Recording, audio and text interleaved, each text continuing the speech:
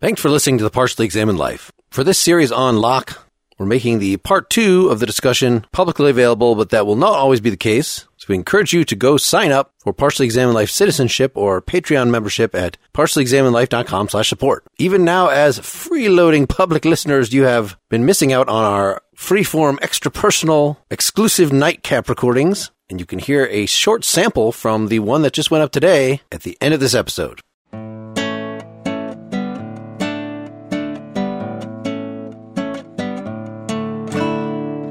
You're listening to the Partially Examined Life, episode 257, part 2. We've been talking about book 1 of Locke's An Essay Concerning Human Understanding. So we've given a lot of high-level information about his project, gotten a little into the beginning of the text, talked a lot about what ideas are and why that's such a weird concept to us. Let's actually get into his arguments against innate ideas, starting with this argument against universal assent. This begins in chapter 2. Which is definitely the meat. No innate principles in the mind, yeah. You know, his idea is that the advocates of innate ideas, they're motivated by the fact that they believe that there are certain principles, again, speculative and practical, having to do with math and science and ethical notions, that everyone agrees on. And it's cross-cultural, so that would include the law of non-contradiction, and it would include the golden rule, it would include belief in God.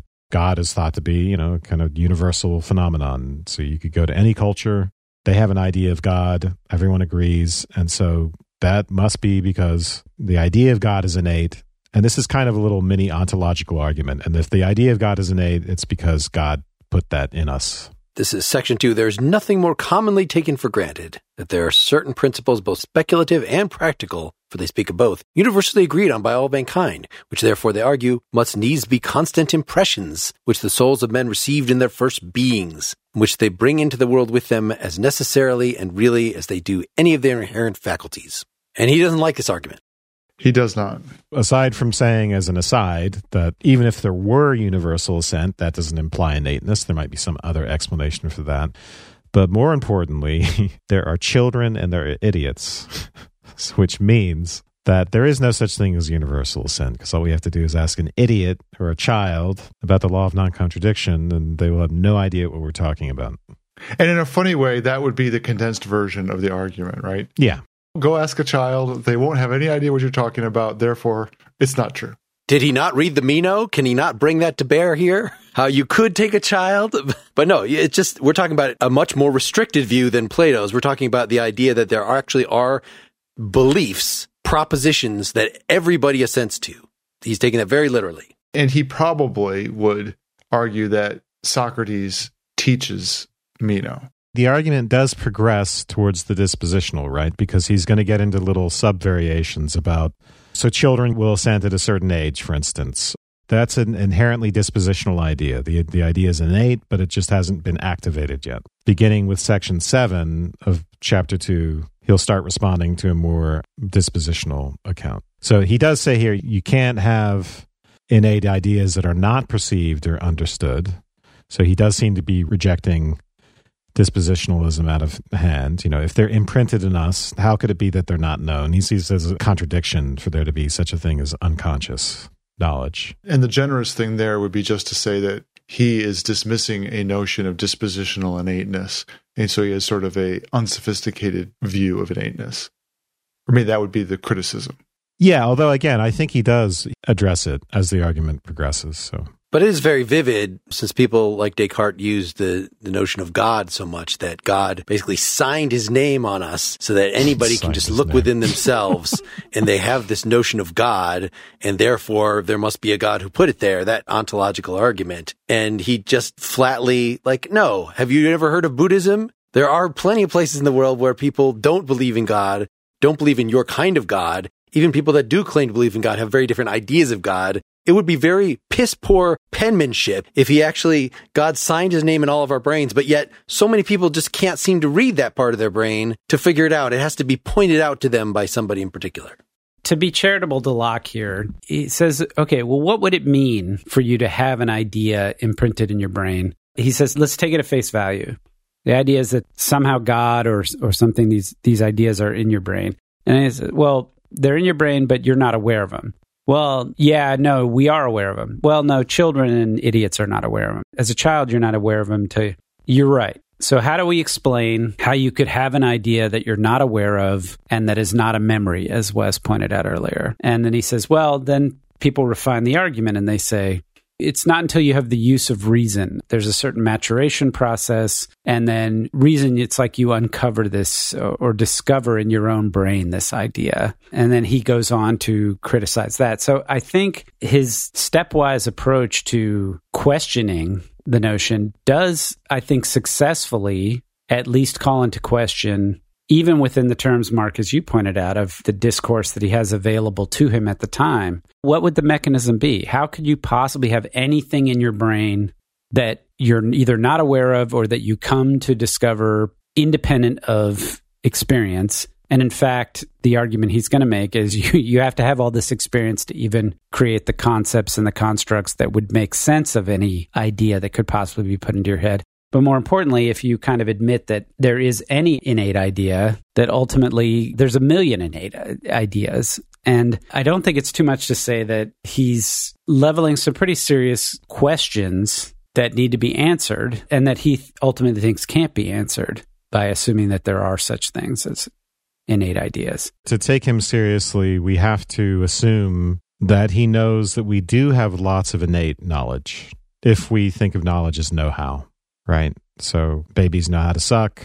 They know how to do lots of other things. Birds know how to build nests. There are lots of built-in procedural knowledge in us. It's just that this is the charitable reading. I don't know how true it is, but we could take him as just claiming that that doesn't translate into the idea that there are these ideas or propositions in the mind. If we want to read him charitably, we want to see him as making that kind of distinction. And we might want to see him as saying that, and when you talk about capacities, I don't want to hear about your alike-unlike capacity and your non-contradiction capacity and your triangle capacity. All I need is abstraction, right? From looking ahead a little bit, we have hints that he may just want to be talking about faculties or capacities instead of ideas, and he may want to make them as broad as possible, and then they can be articulated and fleshed out as they respond to sensory experience. So abstraction may do everything, and sense in a way may be able to teach abstraction to do lots of different things that other people would otherwise say are innate. And there, on that reading, abstraction is sort of the fundamental engine of reason. Mm-hmm. Well, he thinks of reason specifically as being able to move from axioms to theorems. So he will say, like, this whole use of reason section, right? There's two flavors to it. And one of the flavors is that once you get your use of reason, you can use that to discover the innate principles that have been hidden inside you, but they haven't been activated yet. And the other is just that, okay, around the time that you get to use reason, you also come to knowledge of those innate principles if prompted, but not because you discover them by use of reason. I'm making a mistake when abstraction is more of a capacity, whereas reason is more specific than that. Yeah, so what he'll say is in section 14, he'll say that the making of general abstract ideas and the understanding of general names is a concomitant of the rational faculty, but he will want to say that it's not the same thing as the use of reason. And the reason he wants to do that is because he doesn't like the idea that we get the innate ideas from reason. He says that's silly. We don't get them from reason or any ideas simply by reasoning. We have to get them by abstraction. And so even though it's related, it's not the same thing. Do we want to continue to step through the argument? Because the first brand, the use of reason argument about discovery, he'll basically just say, if you're discovering the axioms through reason, then first of all, he thinks that's kind of silly. It's like we need reason for our eyes to be able to discover visible objects. In other words, he thinks of reason as inherently deductive, as inherently moving from things known to things unknown. So we discover new things. The idea of discovering something that's already there seems paradoxical. Yes, and so he's sort of using a contradiction here. So we may as well think that the use of reason necessary to make our eyes discover visible objects as that there should be need of reason or the exercise thereof to make the understanding see what is originally engraven in it and cannot be in the understanding before it be perceived by it. So someone might come along here and they might say, okay, Locke, well, by reason, I don't just mean deductive reason. I think there's such a thing as intuitive, that such a thing as rational intuition. And I rationally intuit the axioms, which I have innately in me. And therefore, it's only when I get to use my reason that I can rationally intuit those innate things. That's another idea he doesn't like. So something like the whole is greater than the part as a maxim or common notion, he would disagree that is held inside us, even if we want to say, well, you have to reason your way to get there, but it's still held inside you. Right. I think he just thinks that there's nothing fundamentally different about coming to the general truth that the whole is greater than the part and coming to the general truth that like elephants are bigger than foxes or something like that. Yep. It's a similar, they both use abstraction. A lot of what we call reason is manipulation of basic ideas to understand complicated ideas, or maybe you start with a complicated idea and breaking it down into simples. Both of those clearly use the rational faculty, but that doesn't mean that anything involved is innate. He doesn't think that there's a way to use this criterion of reason to only count the things that his opponents say are innate as actually innate, right? Because reason also operates on things that are obviously, elephants are bigger than foxes, straightforwardly things from experience. Then if you say just because reason was involved to come up with this general truth, then why not say it was involved to come up with all the general truths, right? He thinks it's just as likely that I learned that the whole is bigger than the part because I've seen a piece of pie and then the whole pie. I've seen a piece of apple and then the whole apple. And it's exactly like elephants are bigger than foxes. The apple is bigger than the bite that I took out of it. So I remember when I was learning philosophy in school and reading Plato, and we get to these questions like differences in these and logic itself. And we're just wondering, well, where did all this come from? Where did the principles of logic, for instance, come from? And I didn't really learn about that until, or at least one possibility is reading through, I think it was Posterior Analytics or some Aristotle, where he makes the argument, for instance, about, I guess, the law of non-contradiction. These other pieces of fundamental logic, and please don't quote me exactly on my history of philosophy here, because I might be wrong. I might be attributing the wrong books or something like that. But he makes arguments for why these principles are true. He doesn't prove them. He doesn't have a demonstration for them. But the argument he makes with the law of non-contradiction is that we wouldn't be able to talk. So he goes through, and there wouldn't be able to be any conversation if that wasn't true. This is Metaphysics Gamma 4. Okay, thank you. Yeah. Wes has a better memory than me. And you want to quote it in Greek, Wes, for us? It's just, anyway, I could give you the story why I know that, but go ahead.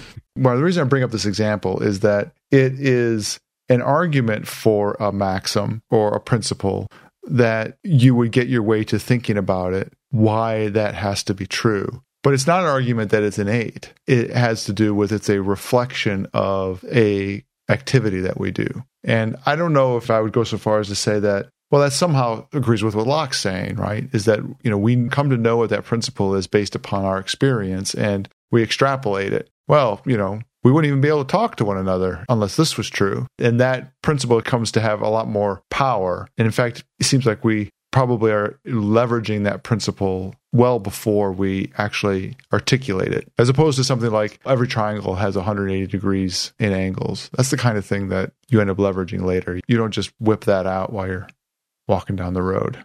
Do we think that maybe Locke is not being sensitive to those kind of logical entailments because in trying to look at the mind, he's really trying to give a genetic account of where knowledge comes from, not about its abstract logical structure, that somehow the everyday truths that we spout out of our mouths, those are in fact logically entailed by the law of non-contradiction, among other things, but that in our minds, we actually, for that abstract logical thing to be true in the world, it has to also be true in our minds, according to these innatists, that we hold these things like the law of non-contradiction in our mind, and those are what enable us to say the practical things. And that's what Locke is denying. He's saying that is whatever the truth of logic is. I'm not concerned about that. I'm doing philosophy of mind here. I'm doing psychology here. That's not the way we think. Yeah. One of the examples he brings up is that children can actually reason. And I think he says that animals clearly can as well, in a little dig at Descartes, because he says something, and these people don't even think animals have souls, but clearly they can even think, right? So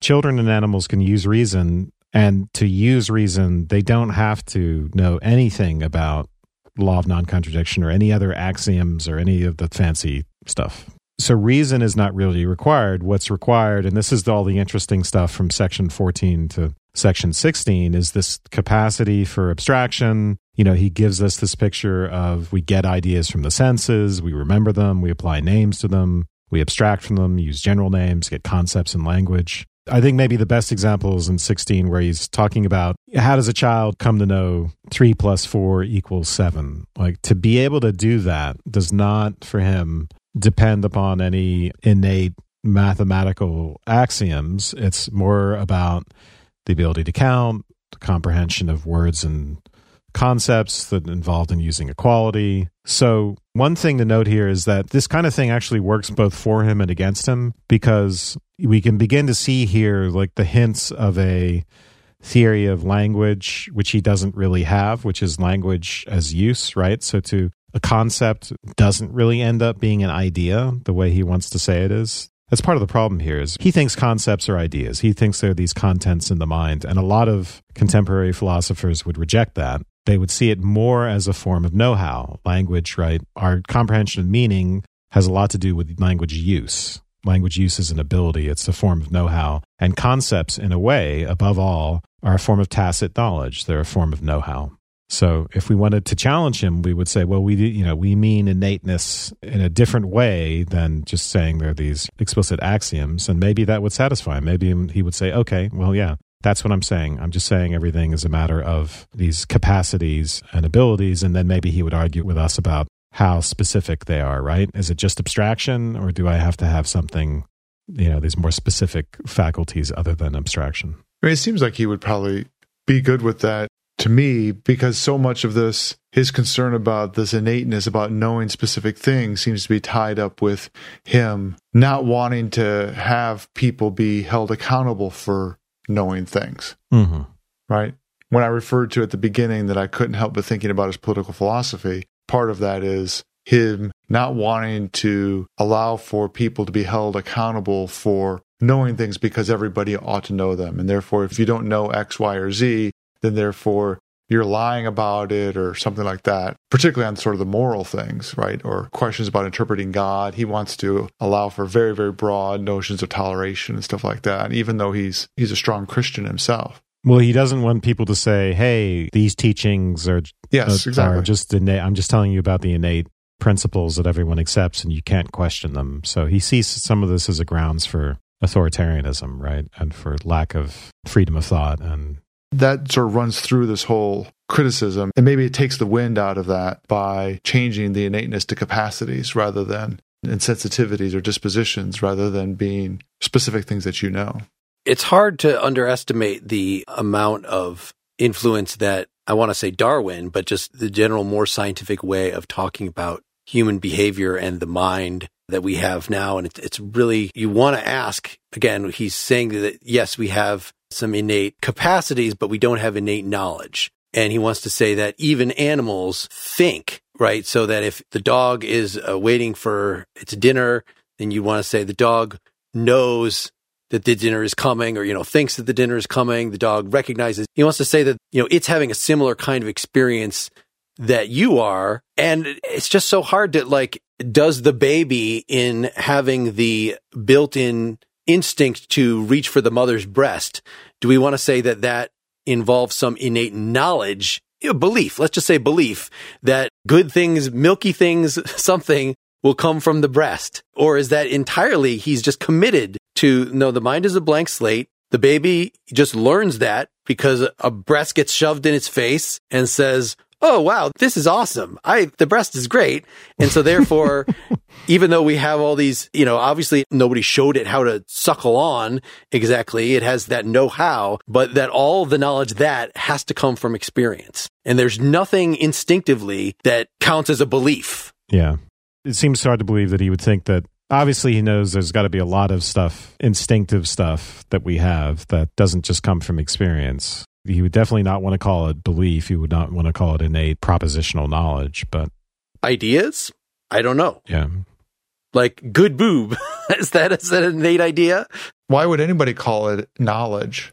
I was wondering this earlier, that particular example, in fact, these things that I might have called instinct or very, very physical activities that happen, it seems like a different class of knowledge, if you want to call it knowledge. It's not even clear to me that I want to call it knowledge. Well, I would call it knowledge. I mean, look at nest building in birds. Does the bird know, in some sense, that if I get more soft stuff, that this is going to be a good place for my eggs?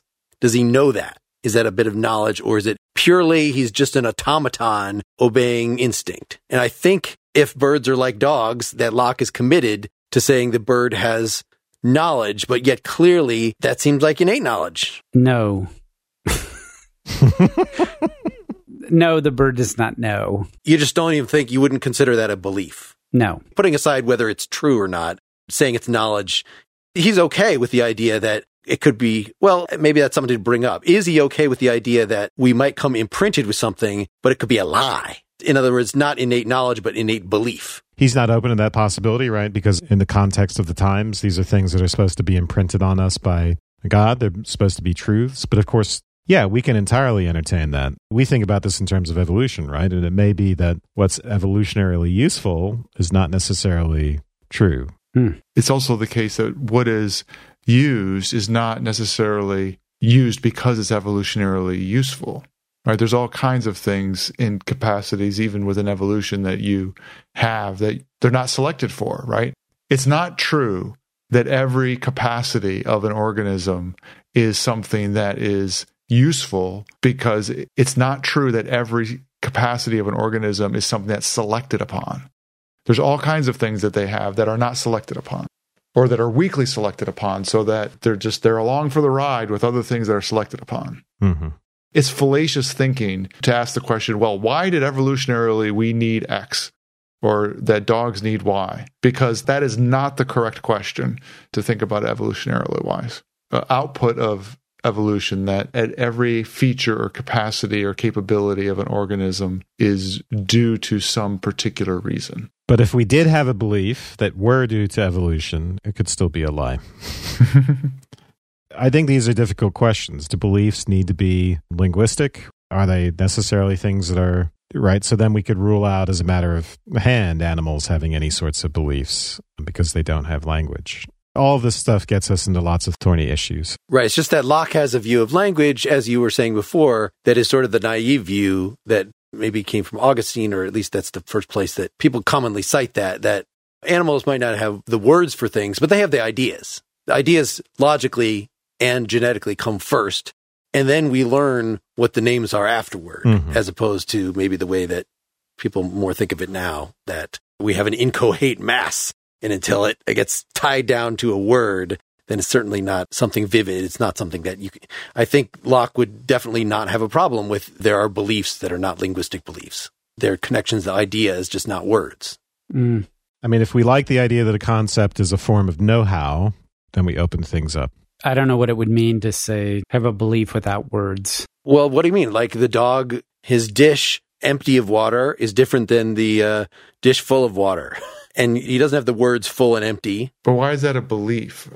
What does that mean? There is no water in my dish right now. I'm looking. Maybe my master will put some in there. But he doesn't know any of those words. Or you throw a ball, or you pretend to throw a ball, and the dog runs after it. And the dog believed that you threw the ball, even though you didn't. So the reason I'm getting stuck on this, I don't know if it's the same reason that Seth is getting stuck on it, is I somehow feel a lot more comfortable with saying the dog that thought that you threw the ball, but you didn't, you tricked him, as opposed to the dog believed that you threw the ball. And the reason that I don't like the word believe there is it has a more strident, broader cognitive implication regarding the structured thinking that has sort of linguistic content implied in it, as opposed to the thought. And maybe I'm making a distinction that there's no difference, but yeah, again, I just think these are thorny, hard to get at issues. And I like how, I don't know if this is on point, but how a lot of some religious people try to reduce notions of belief, and especially the word faith, into their more personal notions, right? Why does the dog believe that the ball is over there? Because the dog believes me. The dog loves me, basically. If it was a stranger doing that, I don't know that the dog would. And that's how they say, like, why you can have faith in God, because you have faith in your friend, you have faith in your spouse, don't you? So you should have faith in God in the same way. I'm like, no, because faith in God is an unsupported belief, and a belief is a proposition that should be rooted to more fundamental propositions that should be rooted to experience. No. That's not what belief is. Belief is actually something less cognitive than that. I don't think that route is open to Locke, but maybe there's something in there to get us out of this animal. Is there more to walk through on 15, 16, 17? Wes mentioned earlier, this is at some level the juicy center. He didn't use that phrase. I just made that up for him. So this question about, a child knows 3, 4, 7. This seems to be an example, at least, of where he's walking through a individual case to try to lay alongside. People say that this is because it's innate, but it's not because of why. Yeah. And I think it gives us a good preview into his stuff that's going to come later, this theory of ideas. Maybe it's worth prefacing it with 15. So he says, the senses at first let in particular ideas and furnish the yet empty cabinet. So this is the tabula rasa thing. And the mind by degrees growing familiar with some of them, they are lodged in the memory, and the names got to them. Afterwards, the mind proceeding further abstracts them, and by degrees learns the use of general names. In this manner, the mind comes to be furnished with ideas and language and materials about which to exercise its discursive faculty. And the use of reason becomes daily more visible as these materials that give it employment increase. But though the having of general ideas and the use of general words and reason usually grow together, yet I see not how this any way proves them innate. The knowledge of some truths, I confess, is very early in the mind, but in a way that shows them not to be innate. For if we will observe, we shall find it still to be about ideas, not innate, but acquired. I haven't checked to see if this is the first place he does this, but he's going through something like his positive account of how we get these things that would be instead of them being innate. Mm-hmm. This is not like his main exposition. He's doing this in a way as an aside. And yes, we really get it in the next book. But this is a little aside, which includes a lot of good summary of that later theory, because he's responding to the second brand of the whole, there's universal assent when we get reason. And this is the brand in which it's not that we use our reason to define the innate principles, but it's just around the same time that we get them. He wants to disentangle these two things from each other. So at the beginning of section 12, if by knowing and assenting to them when we come to the use of reason be meant that this is the time when they come to be taken notice of by the mind, and that as soon as children come to the use of reason, they also come to know and assent to these maxims, this also is false and frivolous. It's false first because he thinks children can reason before they can take notice of these things. The second part is where 14 begins. But secondly, were it true that the precise time of their being known and assented to were, when men come to the use of reason, neither would that prove them innate. Is it because of correlation versus cause, right? That when you are the age where you start to use reasoning, well, you also can do a lot of other mental things, right? You can, as we were saying, that at least Locke's view of reason is reason could be working on the things of experience as well as the, inner sense. The fact that we assent to these things about the time that we come to use reason just means that we're making abstractions at this point. And that's how we come to them. It doesn't show that they're innate. It just shows that we're applying our capacity to make abstractions to experience. Yeah, so this is where we're brought back to where do these capacities of the mind, of memory, of naming, of abstraction, that was the word I was looking for, which he, at the beginning of 15, he seems to lay as abilities, the things that are happening in the mind that are capacities, but the distinction between those and the ideas that he's talking about in terms of their innateness. I'm brought back to the sort of concreteness of the ideas and the principles. He seems to be arguing that those aren't innate. There's an awful lot of stuff that the mind can do. And it's weird not to call it knowledge, right? So we might even point to, say, Chomsky's theory that there is a universal grammar that we all possess, right? This theory of language is that, like, you put a baby around language users and they're going to learn how to use language. It's not the same thing for a dog, right? So obviously the baby has something that the dog doesn't, and to have some certain innate capacity.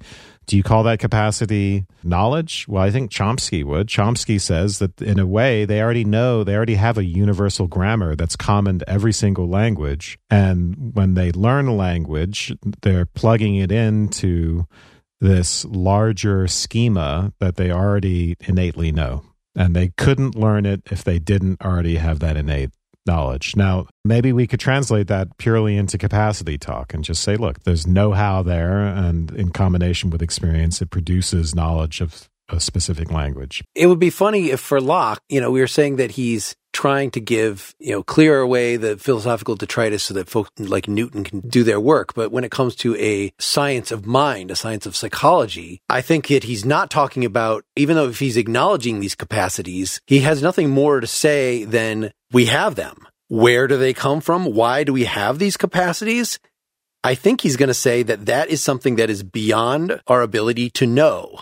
Right? This is kind of a circular way of going about it. But if you, again, look at the theory that he ultimately comes up with, that everything in the mind either came through the senses or it's a reflection of the mind on itself. So truths of sensation, truths of reflection, and that's it. And so any sort of talk about psychology that we do has to ultimately boil down to those things. And if you're talking about something like Chomsky's universal grammar, I think he's going to have to say that that is speculation beyond the bounds of what human beings can know, just like the kind of objectionable metaphysics. If he were alive today, obviously, he'd be fine with it. But his empiricist project is compatible with all that stuff. It's not like there's inherent incompatibility. I think that's a good point, Wes, that the broader empiricist project doesn't turn on his particular take on innateness.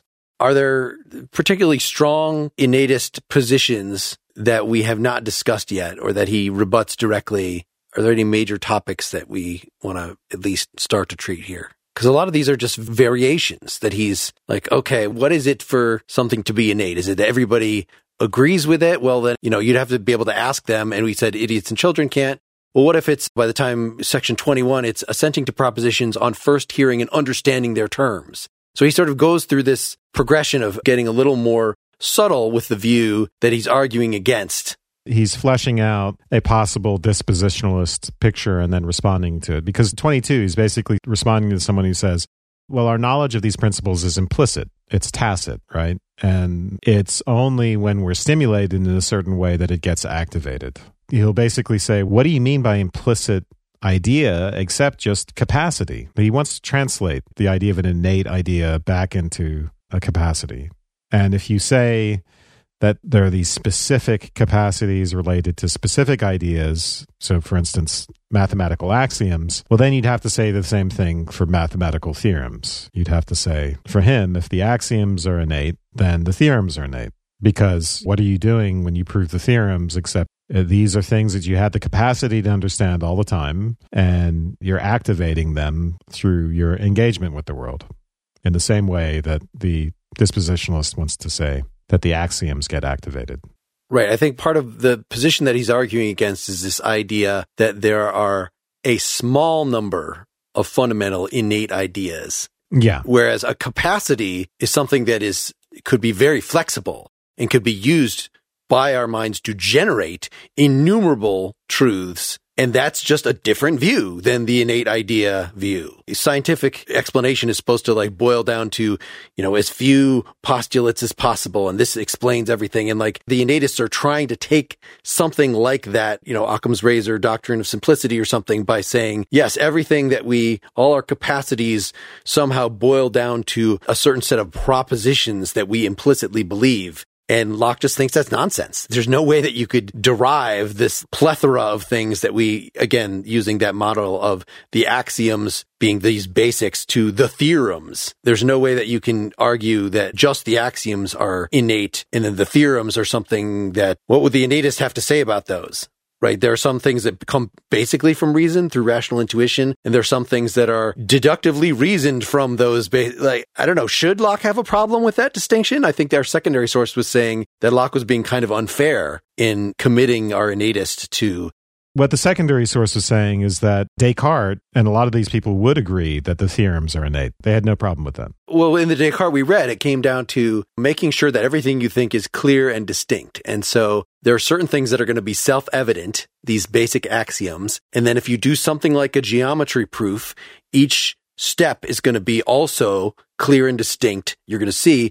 And therefore, the eventual theorems, however complicated they may be, however many of them, they all can be known as clearly and distinctly. There's nothing in that book to say that they're all innate, but they are all a priori, right? Something that you would not need experience to prove them. Yeah, the secondary sources that I've looked at claims that Descartes would have said the theorems are all innate. So the Pythagorean theorem, innate. I don't remember that from Descartes. Well, but you can see how you would get there with the chain of reasoning that's clear and distinct the way Mark's talking about it. I mean, it's very reminiscent of the myth of recollection, right? That you are being made aware of something that is inside you. And the claim is, well, even though you're made aware of it, the fact is that you already knew it. And this is the result of it being an analytical, quote-unquote, analytical truth, right? So it's not something that comes from outside experience. It's something that seems to be true a priori. And so the theorems would just be just as a priori as the axiom. This is sort of what Locke is trying to preserve or arguing for a discovery model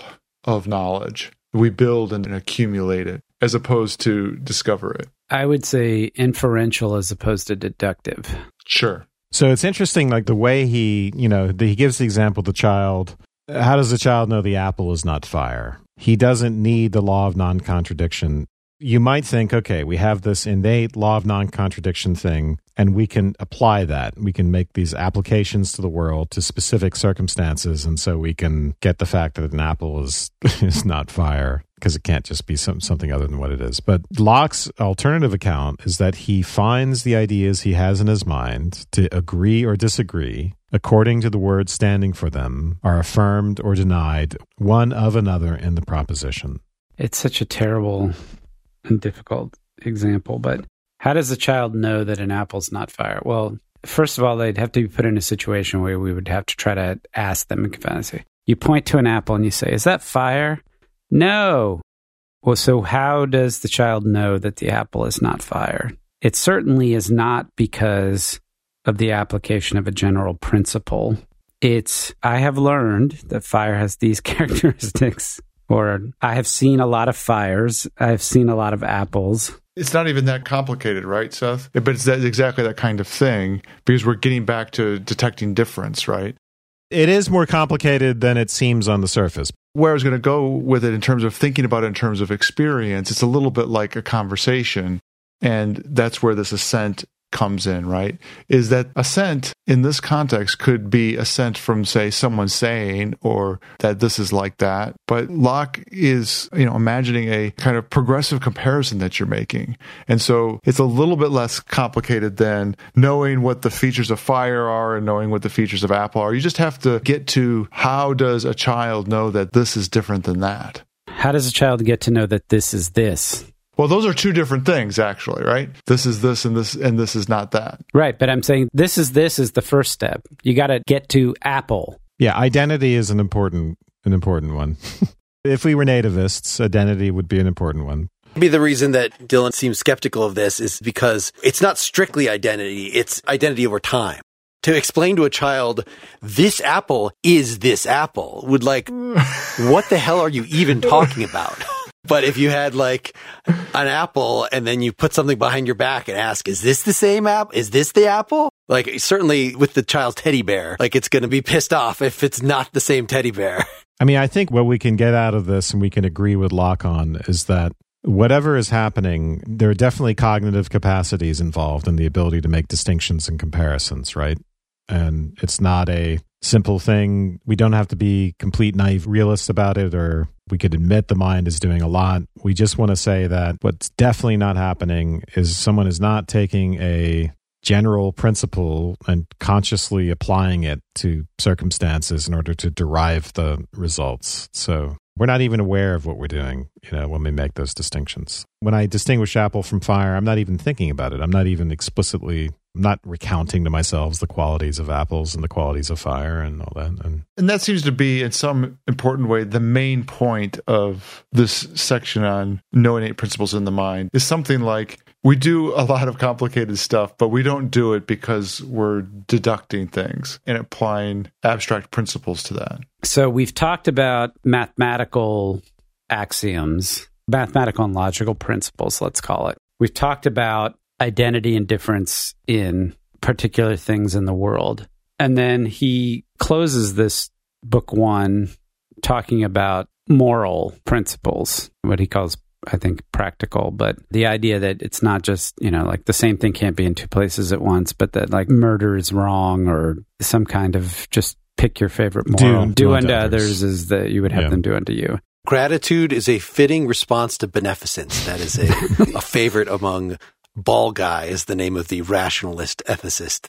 Obviously, the arguments that you bring to bear against the universal assent to mathematical principles is not going to apply here. And he spends some time talking about how there are people in Asia who expose their old and sick. Then, he goes on talking about all these practices in various cultures that don't align with the moral principles that we would, in our little Western world, would assume. And so I think what he's saying is like, we believe this to be a general maxim that's applicable, but it's not because everybody assents to it, because clearly they don't. But everybody assents that apple is not fire, so therefore it must be an innate principle. There you go, yes. And he goes on to talk about, well, they know it and they agree to it, they just break it for something. He doesn't have a sophisticated, as Wes said, psychological theory where he could bring to bear. But it goes to show what his concern is, right? Because it's like, when you're talking about how do we validate the universality and the truth of an abstract mathematical principle, that becomes an exercise in logic and epistemology and somewhat dry and academic. But when you ask yourself, well, how do we justify a moral principle? Well, now there's something really at stake. And if, like me, you don't believe that there's anything transcendent or absolute upon which you can hang your hat to derive and validate some kind of absolute moral principle, then you better have another way at getting to some kind of justification for how you want people to behave and how you want to behave. So Locke's enterprise to build the universality out of abstraction from experience, particularly when it relates to these practical principles, these moral principles, I think, it reminds me, I'm thinking here of Habermas, that we're not going to have that thing. We're not going to have that logos or that Christ or whatever it is that we need to anchor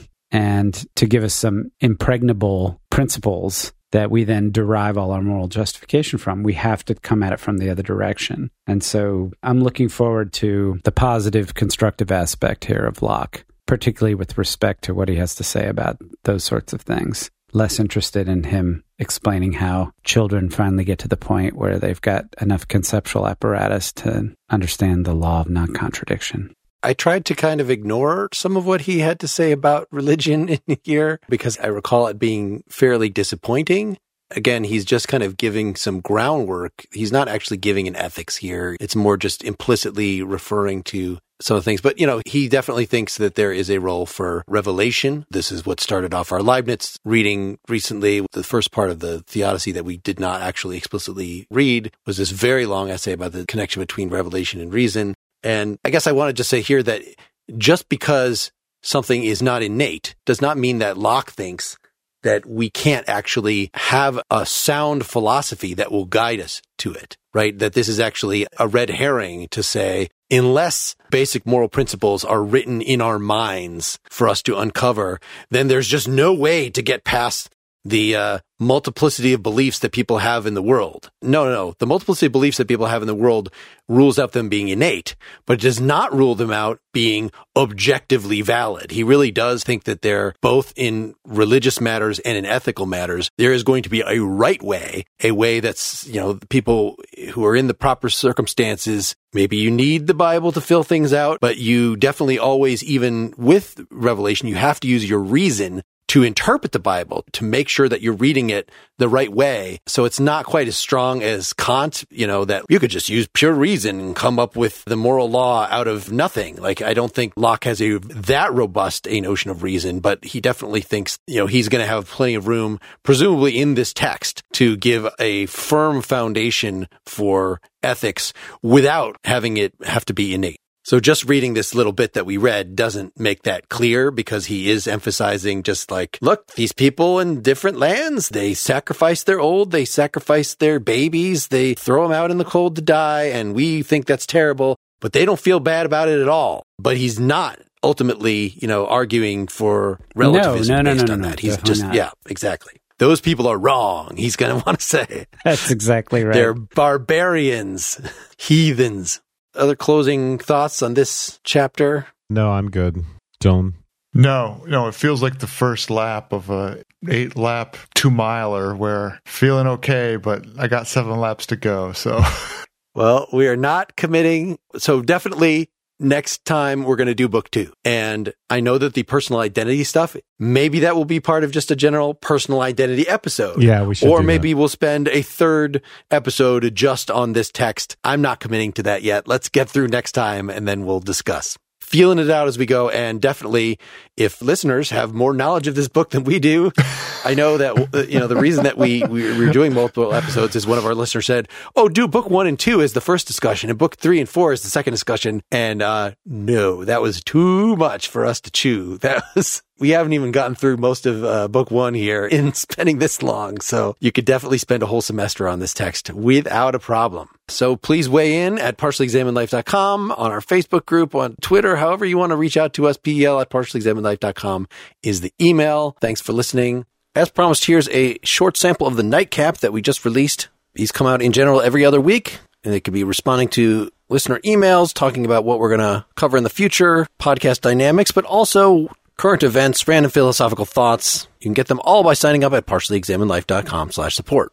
I talked about Locke trying to ground science, and that isn't exactly what I meant. It's not so much about science as it is about the limits of understanding.